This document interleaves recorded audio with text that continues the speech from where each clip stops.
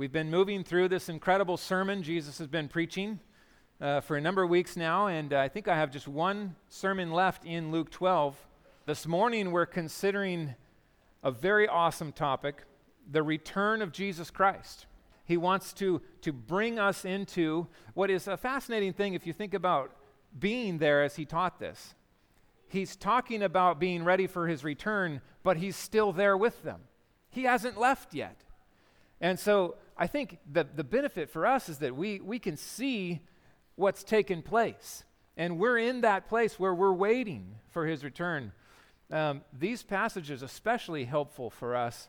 And as he gave those words to his disciples at that point, I think he had us in view as well. I think the blessing is ours as well. And so we're going to dig into Luke 12, verses 35 through 48.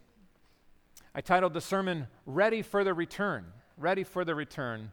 And let's just move verse by verse through here and take these verses as they come. Readiness and reward. Readiness and reward. Verse 35, stay dressed for action and keep your lamps burning. And be like men who are waiting for their master to come home from the wedding feast, so that they may open the door to him at once when he comes and knocks. Now, what an interesting story he begins to tell. So Jesus, illustrating the point, tells about a master who has a home, a group of servants that he leaves in charge of his home while he goes to a wedding feast, and it's late in the night, and they don't know when he's going to come back. But what are they to do while they wait? Well, they're to be ready, awaiting his return. Some of these things stand out. They're to be dressed for action, dressed for action. So don't be in your pajamas, right? I know it's nighttime, and I know you may be inclined to go to sleep, but don't do it, he says. Stay in your clothes. Keep your shoes on. Be ready to serve. Be ready for his return. Keep your lamps lit and burning. Don't let the oil run out. Keep them lit. Keep the lights on. So as he approaches the home, he knows there they are. They're ready. Wait at the door. Don't just sit on the couch or go watch TV in the back room. Be there at the door. So at the slightest knock, you're like, well, welcome home. Welcome home. Be awake and alert. Awake and alert. Thinking about these things, I couldn't help but think of my grandparents. Oftentimes, growing up in Yakima, there would be many trips to Spokane. And many times we would try these trips after the workday was finished, and depending upon how many stops we had to make along the way, we would get there sometimes, 10:30, 11 o'clock, or later in the night. And what we found as we visited Grandma and Grandpa is they were elated for us to visit. They couldn't wait for us to arrive. And when we arrived, they wanted to bless us. And for my grandma, that meant cooking. And so she would have like these full meals. I remember one time we pulled in, it was after 11 o'clock at night. We were sleepy. And we got there and the door swings open. As soon as we pull, we haven't even put it in park yet. They're here, they run out. Come in. Okay, we know you're hungry. We've got the casserole. We've got the side dishes, the bread. We had a full meal. And we were just like, oh, my word, I'm so tired. And now, don't forget to have seconds. It was like that, right? And what did we feel? Love. That was love. That was a treasuring of that relationship, a readiness for our arrival, and a blessing to be able to express that love in our direction when we arrive. I couldn't help but see that in the way Jesus tells the story here. It's like that. We should be like that as we wait for his return, listening for the knock on the door, ready. I want to read from the Good Shepherd's Statement of Faith. This is what we say. We believe and teach the blessed hope, the personal, imminent coming of the Lord Jesus Christ for his redeemed ones, and his subsequent return to earth with his saints to establish his millennial kingdom. All mankind both saved and lost, will share in a literal, physical resurrection. That's bodies. Our bodies will all be raised. The lost to everlasting conscious torment in the lake of fire. The saints to everlasting conscious joy and blessedness with the Lord in a newly created heaven and earth. Okay, so what we've done is we've taken the scope of eschatology, all of the prophesied end times events, and we've tried to condense them down. Well, what is that, 2 sentences? That is a theological mindstorm right there. That's tough.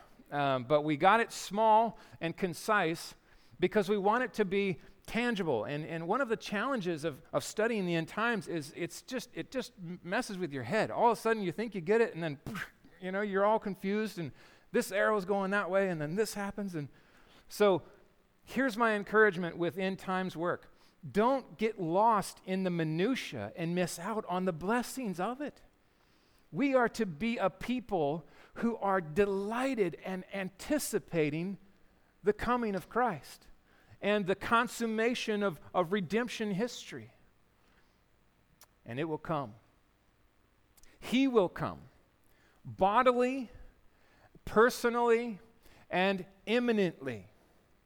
He's close. His time is near. It could be today, friends. Could be today. Have you thought that today? I had a great-grandma, I've told you before, she woke up every morning, and one of her first statements out of her mouth was, maybe today, he'll come. Here's my attempt at simplifying an eschatological timeline.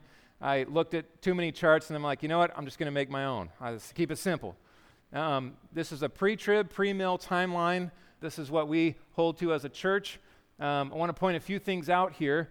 This is the crucifixion of Jesus Christ, followed 3 days by his resurrection, and then his ascension, okay? Now, the church age in its fullness began at Pentecost, 50 days later. So that would be like right there. And we are in the church age. We together share in this work. Take the gospel. What's the mission? Go to the ends of the earth and preach, proclaim, baptize in the name of the Father, Son, and the Spirit. Teach them to obey. So it's not just conversion, it's discipleship. Teach them to obey all that I've commanded you. And I am with you always, even to the end of the age. At some point along the timeline, we don't know when, he will come back. There will be a rapture, a return. Christ will come to get his bride. He will take her to himself. Now, we have this in front of the 7-year tribulation, which will occur on this earth. It is coming. We don't know when, but it will be, I think, pretty clear when it unfolds. The rapture, we believe, at least we really hope, happens before the 7-year tribulation. There are so many texts that seem to point to this, but I will just say this. There are other texts that do point that it's possible the rapture would be closer to the return here. So like one event where the church is brought up to meet the Lord in the air, and they return together to establish the millennial reign. That would be a post-trib rapture position. I think believers can embrace both of those and find great unity. It's very difficult to be overly dogmatic about your view about pre-tribulational or post-tribulational rapture. There's passages that kind of speak to both. We believe that the rapture will happen and then the return will happen, and we're hoping that the tribulation is not something we have to go through. But I will say this, if we do, we're going to be okay. We're going to be okay. Because God is not a God who holds wrath for his children. The wrath has already been poured out. He will protect, provide, give grace, and whoever's lives are lost in any tribulation, they will gain Christ. They will gain all the more. And so don't fear the tribulation. We fear no wrath from a father. He is a father, no longer a wrath giver or executioner.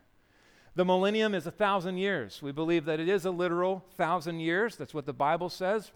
We interpret the Bible literally, so we espouse the position of a 1,000-year reign. This is Jesus on this earth, visibly reigning and ruling, and we believers together with him on earth for 1,000 years. Satan is bound And at the end of those 1,000 years, he is released for a short time, right before the final judgment, which is going to be a massive battle, and then all will stand. All who were unsaved will be raised and stand before the great white throne, judgment of God.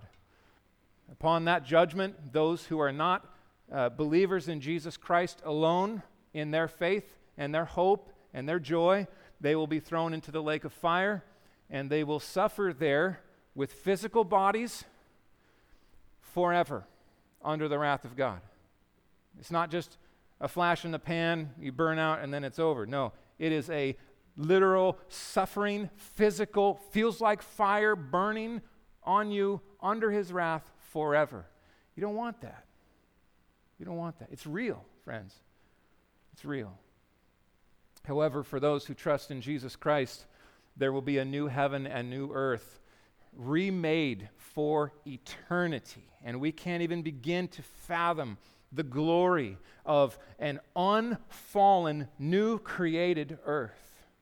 Think of this. It's going to be incredible. The lion will lay with the lamb. The children will be able to play with the snake and not fear, right? Think of all of the things. C.S. Lewis dreamed of flying up a waterfall. I don't know if you can do that. C.S. Lewis thought maybe we could. I don't know. Our imagination runs wild with the greatness of our future with Christ. In a physical earth, which is what it was always intended to be. Plan A from the beginning. So that is what we see prophesied in the pages of Scriptures, and that will come to pass, we believe, as we have been told from the Word of God.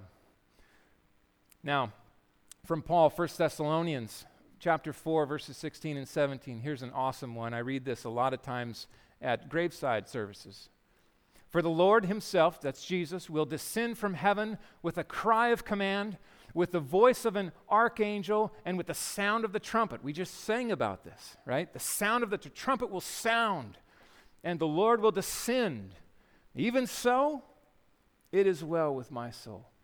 The dead in Christ will rise first. Then we who are alive, who are left, will be caught up together with those who have been raised, those believers who have been raised from the grave, in the clouds to meet the Lord in the air, and so we will always be with the Lord. His return, his rapturing of his church. What an awesome future hope. Friends, the body that you have is not temporal. This body is fading toward glory. It will be remade. It will be remade for eternity. And so we've got to regard our bodies as we ought, right? Don't disdain the flesh and esteem the spirit. We're to esteem the body as eternal, something that will be remade for forever, and esteem the spirit.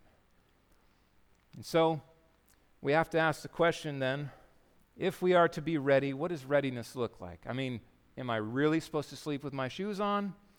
Should I sleep next to the door? What are we doing? How do we do this here today?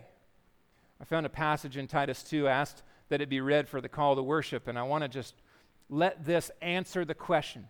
Church, what does it look like to be ready? Listen to what is spoken here.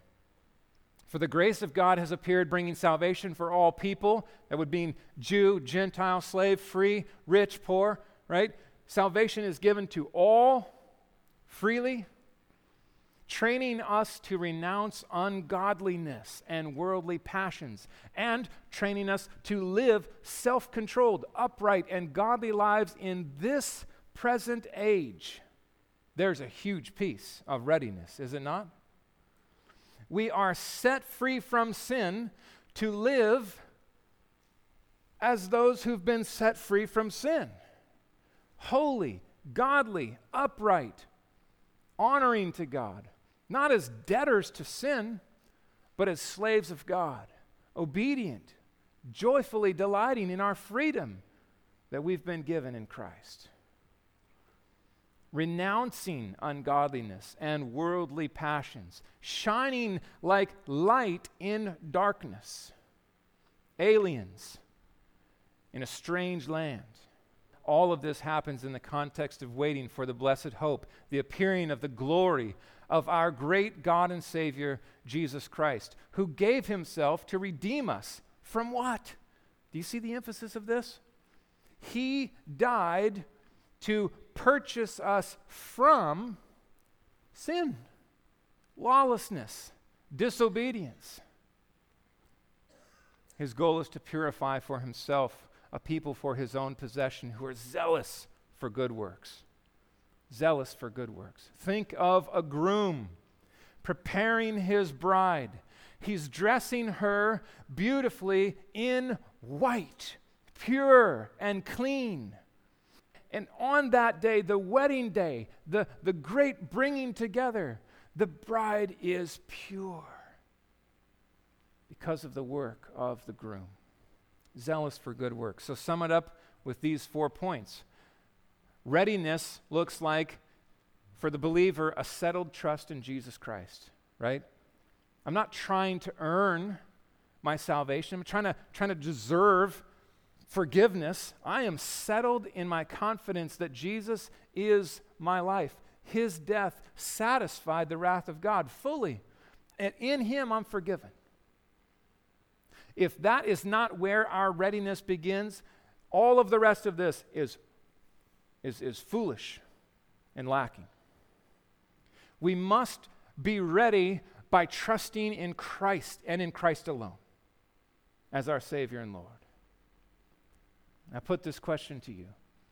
If today you were to die and you found yourself standing before the pearly gates of glory, and the Father himself came and said, "Wait up there, stop. I want to ask you one question." The way that you answer this question will either grant you entrance into this glory or will reveal that you are not to be here with me forever.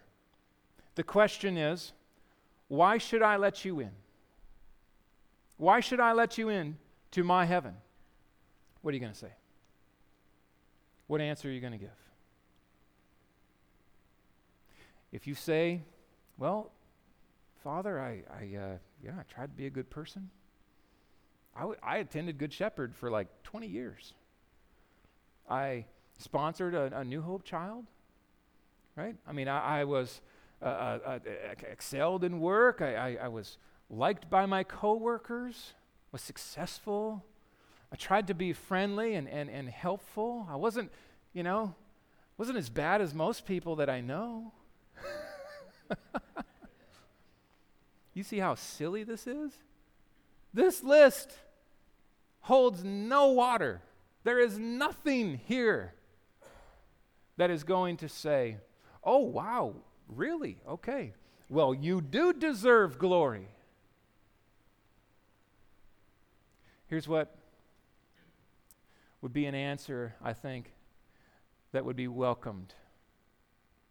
This is where I would begin. I would say, "Father, I don't deserve this. I'm a sinner. I have broken your laws beyond all number. I can't even imagine how many times I've sinned against you. I don't deserve this. I'm a rebel. And left to myself, I know exactly what I deserve, the fires of hell. I have but one claim. I have trusted totally in Jesus Christ and his life, the life I never lived, and his death, the death I deserved, that it was for me. That's my only hope. I claim the name of Jesus as my Lord and my Savior and my hope alone. That's all I have to say." Friends, that's the only answer. That's the only answer. That is the only hope that you could ever build your life on. A settled trust in Jesus Christ alone. Now, it doesn't stop there. It starts there. That's the beginning of life, right? When you see Jesus as the all-satisfying Savior of sin and master and commander of your life, things change. You say, well, lead me on. Let's go. Tell me where you want me to go. Tell me how you want me to live. Tell me what to treasure. Tell me what not to do. I delight to obey. This is what faith in action looks like. It's fervent obedience. I want to obey. I want to obey from the heart. I want to obey thoroughly. And Lord, when I disobey, I'm going to call it that. It's disobedience. It dishonors you. And I bring it back. And 1 John 1:9, right here. I confess my sin. I lay it at your feet. And I trust your provision in Christ for my sin. And I ask that you cleanse me from all unrighteousness. Help me to obey. I turn from that sin. I live for you. That is the Christian life, friends. Every day. Every day. Fervent obedience. That's readiness for his return. Eager expectation. I think this is an area we could grow in. An eager expectation. How many days this week did you think about the return of Christ? How many days did you wake up like my grandmother, saying, maybe today? Wouldn't it be awesome? Come, Lord Jesus, come. We don't only groan and long for this when we watch the news, right? And we're just like sickened by what we see in our world. We should long for this with the delight to meet with him face to face, not just escape the darkness here all around. And then zealous for good works. Don't miss that. Look at the last line. He is purifying for himself a people for his own possession. You are the possession of God through Christ, and the goal of that purchasing, that purifying, is that you be turned loose in this world, right here, right now. Zealous for good work that glorifies him, obeying him, blessing others. Oh, I see that NRA hat. Let's talk. Do you know Jesus? Do you know? Are you trusting in Jesus? Praise God for the boldness of that point of contact, for what he can do through his people. Settled trust, fervent obedience, eager expectation, zealous work. That is readiness for his return. Now Jesus goes on, he says this, blessed are those servants whom the master finds awake when he comes. Truly, I say to you, he will dress himself for service and have them recline at table, and he will come and serve them. If he comes in the second watch or the third and finds them awake, blessed are those servants. There's a lot here in these verses. One is to say, that last little bit, if he comes in the second watch or in the third, he could come any time. Don't grow weary while you wait. Don't give up hope about his return. He has the day. The Father has set the day for the return. It's going to happen. There are many days that have passed. Tens of thousands of days have passed since Jesus said these words. And we here have the same longing that every generation of faithful follower of Christ has had. Maranatha, come, Lord Jesus, come today. Come today. What is an amazing thing to consider is the reward of those who wait, who are awake, who wait by the door, who are godly, ready, dressed for action, working when he comes. Listen to what he does. He dresses himself as a servant and wraps around his waist the servant's clothes. And then he says to the servants, come sit at my table. My table. Not our table. The master's table is set for us. And the master serves the meal. Can you imagine that? This is the glory of Christ, friends. It's the glory of Christ. He is the highest exalted above all else. Every other name falls and bows before him. And yet he comes, even in his glory, to serve us at the wedding feast of the Lamb. Amazing. That's going to happen It's coming. Like a thief in the night, verses 39 and 40. But know this, Jesus says, that if the master of the house had known at what hour the thief was coming, he would not have left his house to be broken into. You also must be ready, for the Son of Man is coming at an hour you do not expect. Okay, now we're in a different story. The story at the beginning was one story. Now we've got another kind of mini parable functioning here. And Jesus says, for all those guys who post online, this is when the end will come, you know, you could pretty much guarantee it's not happening that day. Like, I'm just like, will you guys please stop that? Because you're taking days away from opportunity here. You're not going to predict his return. You can't do it. But be ready for it. Be ready for it. What wisdom there is in this. We are to be expecting what is unexpected. And I just have to pull back and make some observations here. God, in his redemptive work, has nearly always moved in ways that no one expected. Just think of it, right? You're going to choose a guy who can hardly speak and make him the spokesperson in front of the most powerful man on earth to deliver your people out of Egypt? God did that. You're going to take a shepherd boy and make him the greatest king? Yeah, that's what I'm doing. You're going to bring the Messiah through a teenage girl who has a scandalous pregnancy, quote unquote, by the Holy Spirit? No one believed her, right? Except for Joseph, who had to be told by an angel directly. This was scandalous. The Christmas story is mind-blowing, and that is exactly the plan of God. No one saw that coming. There were no parties thrown for the Messiah's arrival except for shepherds, the least likely to be invited to the birth of the Messiah. That the Messiah would save his people by dying? No other Savior has victory in dying. That's God's plan. His victory came in his death, burial, resurrection. His return is certain and sure. It will come. We are to expect it. We are to be waiting by the door, but we will not know when it will come.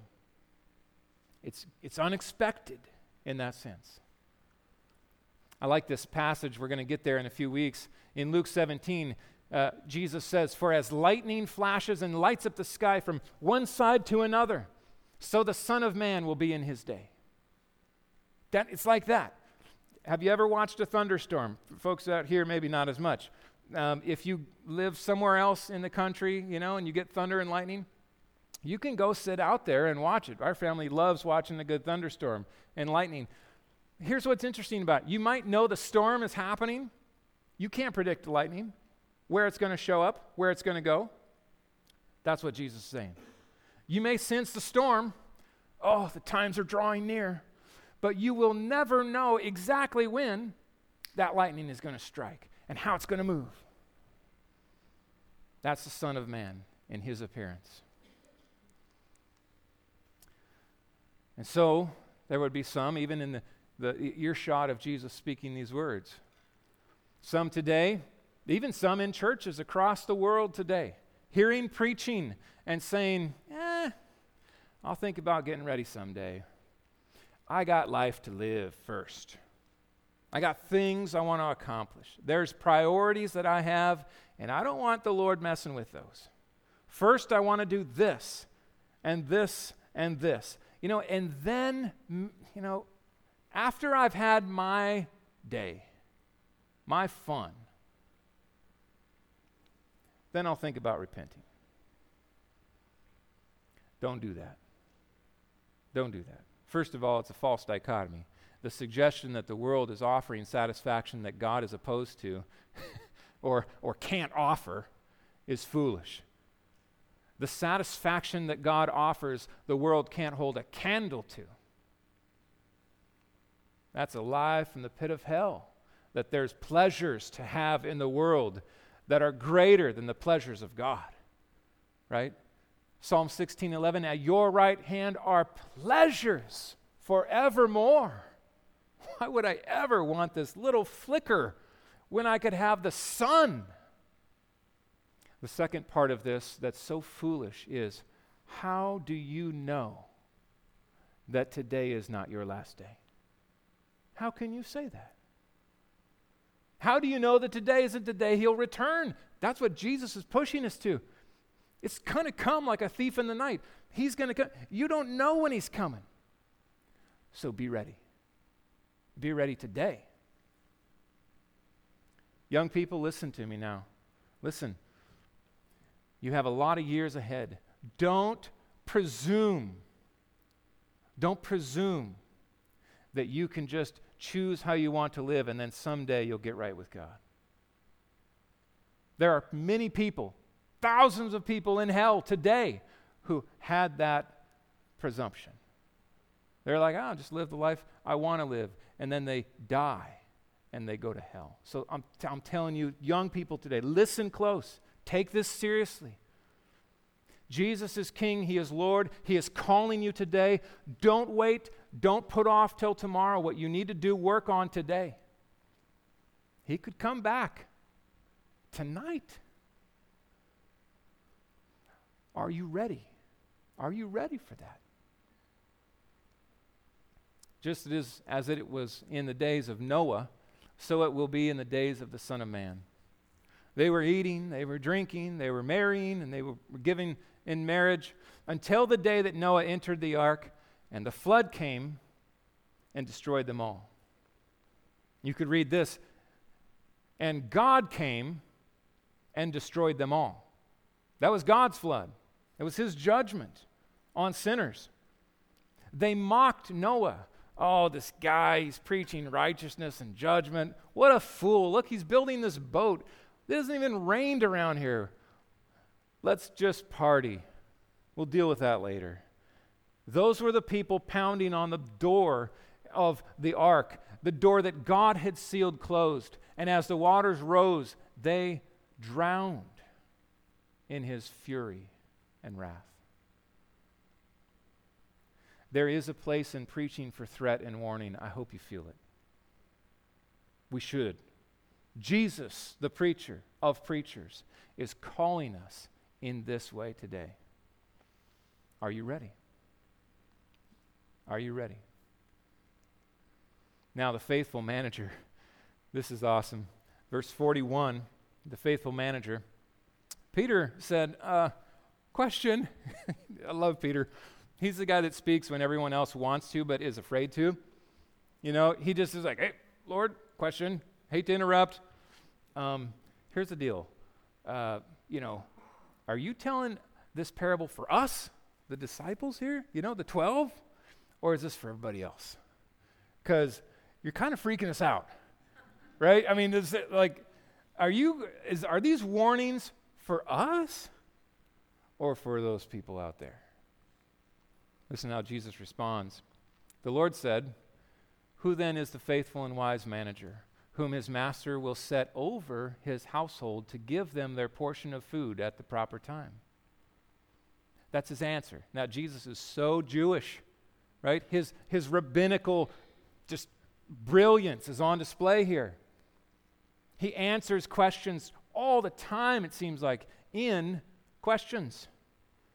And so he asks the question, and he does it in a way that basically says, yeah, this is for you, Peter, apostles, leaders in the church, those who are set over the household, the manager, the stewards, those who are given positions of leadership and authority. This is especially for you. Now, it's for everybody too.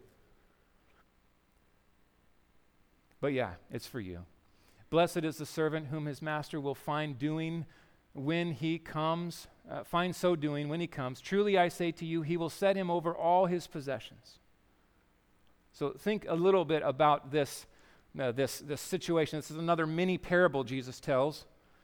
He's speaking of now a manager of a household. This is maybe a lead servant. The one who is, while the master is away, he is to kind of manage and feed and run the operation of the master's house.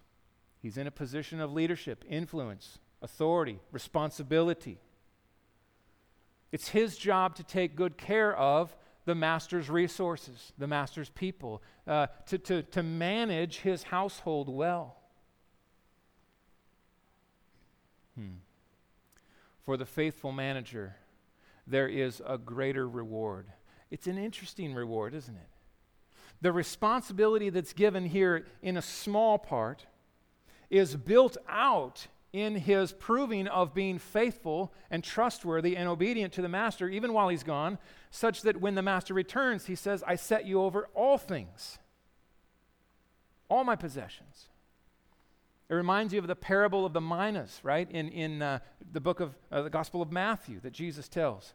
You know, the different servants were given a certain amount of money. Go and take that money and use it well. Be wise with it. Get a return. He says those who were faithful with a little will be entrusted with a lot. The faithful manager. This is the faithful elder, the faithful teacher, the faithful preacher, the one who is to shepherd, lead, care for the flock while the good shepherd is away, while the master is gone. These are leaders in the church. An encouragement to all those who serve, who lead, who influence and teach and shape. Not just those in positions of identifiable authority, but heads of homes. Think of this. Men, husbands, fathers, mothers with children, teaching, shaping, influencing, the way you shine at work, the way you carry the name. We will all give an account for how we took what we were given and what we did with it. Faithful leadership and stewardship. I love the word stewardship. I think the New American Standard says steward, the faithful steward. I like that word because it reminds us that all that we have is God's, and we are called to steward it. It's not ours. We're not called to cling to it, possess it. We're His. He not only owns all we have, He owns us. We're His. And we're called to take that and leverage it for His kingdom work, for His glory. Now, in contrast to that, a far more scary scenario. The unfaithful manager, verse 45. But if that servant says to himself, my master is delayed in coming, and he begins to beat the male and female servants and to eat and drink and get drunk, the master of that servant will come on a day when he does not expect him and at an hour when he does not know, and he will cut him in pieces and put him with the unfaithful. That's hell, friends. That's hell. That servant who knew his master's will but did not get ready or act according to his will receive a severe beating, but the one who did not know and did what deserved a beating will receive a light beating. For those who say, what about the people who live on the far-off island and they never hear the good news of the gospel? Will they go to hell? According to Romans 1, the answer is yes, they will. They have sufficient revelation of God through His creation alone to be sentenced to eternal hell. They refuse to acknowledge Him. They refuse to bow. And so, the answer is yes. And there are many, many, many people who have gone to hell in that way and will suffer forever in the fires of hell. But it seems here that at least in that sense, the lesser you know of God, of His revelation, certainly of the gospel, will be connected to that, the nature of your punishment, even in hell. God is just. He is just. But for those who sat in the chairs at church, for those who studied in seminary, for those who had access to the scriptures and read them, certainly for those who were put in positions to minister the word, to even to preach or teach the gospel, and prove unfaithful, there will be a severe beating. Friends, this makes me tremble. I'm standing here before you. I feel the weight of these words. The rich heritage that God gave me, the opportunities to study His Word under brilliant teachers and ministers of the Word over the years, to have access to the podcasts that we have to hear preaching and teaching week after week. Do you feel how significant that is? Disobedience and disregard. The unfaithful servant says, he's not going to come. It's just another day. Let's do what we want. Let's take our position and make it about us. Let's take the kingdom resource and take it for ourselves. Prosperity gospel. Let's take the position of influence and wield it in abuse of the sheep rather than in protection and care of the flock. There are examples that I have seen in my lifetime of pastors and leaders in churches who have done exactly what Jesus describes here. And it causes me to tremble. By your grace, O God, may you find us faithful. You see, if I think somehow I'm better than one of these who has gone and become apostate or has abused what God has given in that responsibility, it's pride. Lord, hold me, keep me, ground me. One of the joys of having an elder board is that I don't have to stand alone. I don't have to carry this weight alone. We share this together. We have men who are raised up by God, qualified, brought before the congregation, affirmed as, yes, we believe God has led this man, qualified him to shepherd, and then to shepherd together with them, to hold one another accountable, to work together in this. It's a blessing. I'm thankful for a healthy church that has men who are qualified who take this seriously. By God's grace, may the generations of this work in Good Shepherd, long after we're gone, may they feel the weight of this warning for all who are placed in leadership. In the end times, Peter writes, scoffers will come. They will come scoffing, following their own sinful desires. They will say, where is the promise of his coming? Ever since the fathers fell asleep, all things are continuing as they were from the beginning of creation. It's just another day. Are you worried about his return? That's not coming. Just live your life. Do what you want. You know what's behind these words? You don't have to answer, right? You're free. Do whatever you please. That's a lie from the pit of hell. It happens, and it will happen more as the times draw near. People who've been raised up to lead and speak and teach. Josh Harris, this I'm becoming unchristian. Oh, pray for that man. What is he doing, right? What, do you realize there's hell to pay? He could come today. Justice and retribution are the cornerstone of God's glory, and they will forever be expressed as expressions of His glory, His greatness. Some people will say, well, why is there a hell? Why doesn't God save everybody and then just bless us all in heaven? And I'll tell you why. Because hell is an expression of the greatness and glory of God. It is the just expression of vengeance and wrath and retribution. And that too will someday be rejoiced in by the saints. Not because people are suffering, but because it is just and right. Retribution is the application of punishment that fits the offense. God will never over-punish, nor will He ever under-punish. He's the perfect judge, and He is the executioner. Behold, I am coming. Jesus says this, I am coming soon. This is Revelation 22, right before the end. He says this, I am bringing my recompense with me to repay everyone for what he has done. And let me just tell you this. When he came first, he came humble. He came as a baby, right?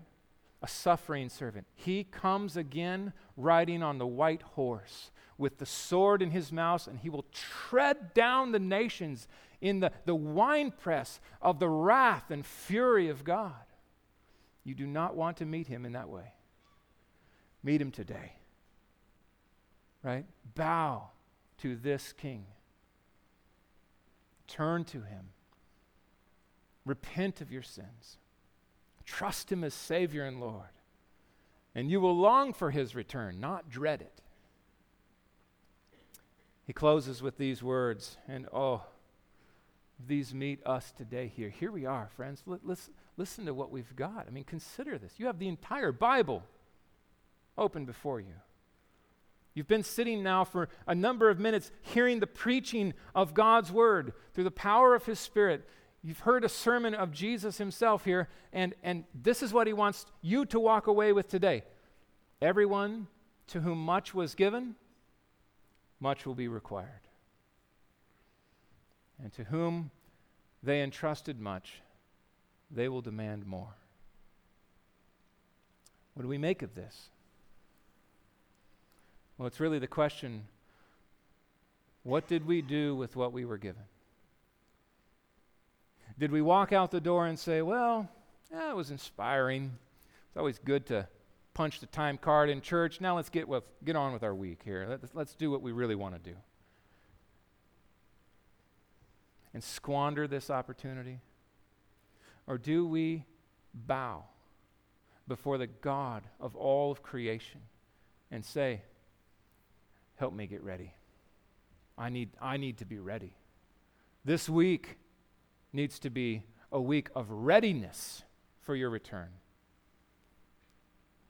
I just encourage us today as we respond with the question, are you ready for his return? If it was today, let's say 2 o'clock. It's not going to happen then, sorry. But if, in fact, it was at 2 o'clock, and all of a sudden the trumpet sounded, I'm not going to try to even pretend to make that sound, but you can imagine that. And the clouds are rolled back in the east, and like lightning from the east, the Lord comes and he raptures his church. Graves burst open of dead saints from of old. And all of a sudden, those who are alive here, who are trusting in Christ, are caught up to meet him. Holes in the roof, maybe. Who knows?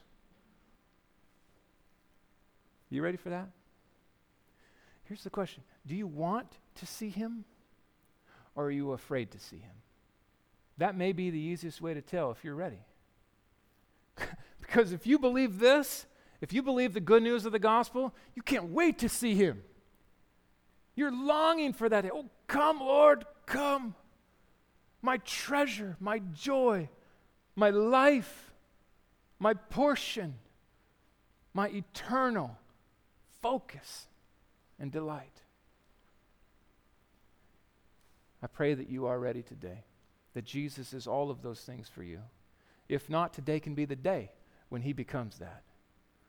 Just lay down all the other junk that's in the way. Just come and just lay it at the foot of the cross. Lord, I turn from living life for myself. I take myself off the throne that belongs to you alone. I bow before you. I repent of my sins. I turn to you. And I say, save me. Save me. I trust in your finished work for me to pay for all my sins. Make me your child today. Just like that. It's a free gift. You don't have to earn it. He did all the work already. Just look to him in faith. And you will be saved. And you will be secure forever. And he will begin to work in you. He will begin to change you. The things that you used to love, you'll look at and be like, wow, that was small. that was really not that big a deal. And all of a sudden, new things will begin to stir in your heart. A new love, a new joy, a new delight. You begin to see sins that used to just be like, oh, that's normal. That's just who I am. And he'll say, no, that's not who you are anymore. This is who I'm making you to be. Let's bury that. Let's put that in a tomb. Put it to death. There is nothing like walking with Jesus in the light of his presence, in the sound of his voice day by day. Settled trust, fervent obedience, eager expectation, and zealous work, friends. Let's pray. Oh, Father, we are grateful for these warnings of our Savior. We pray that we would heed them, really feel the weight of them, and that through your Spirit, even now, you would work our response out, that you would stir in our hearts, shape us, fashion us in the gospel, in the transforming power of the gospel. I pray for any here in this room today who came in this room and were not saved, not followers of Jesus, trusting in Jesus as salvation. I pray that even now you would bring them to life, that you would stir their focus to be toward Jesus and their trust to settle upon him alone. And Lord, for all of us who have already done that, we pray that increasingly we would be a people who are passionate about holiness and godliness and living our lives in such a way that if you came back even now, we would rejoice, Lord, at your appearing. I echo the resolutions of Jonathan Edwards' father in his 19th resolution to not do anything that if when I was doing it, you returned, I would be ashamed. Lord, make us like that. Help us to be resolved this week to choose wisely, to live expectantly and excitedly about your return and be holy and godly before you. I pray, Father, that you would accomplish all of these things, Lord, and bless the generations to come through our obedience as we wait for you. Lord, we say, come, Lord Jesus. Come. We're ready. In Jesus' name, amen.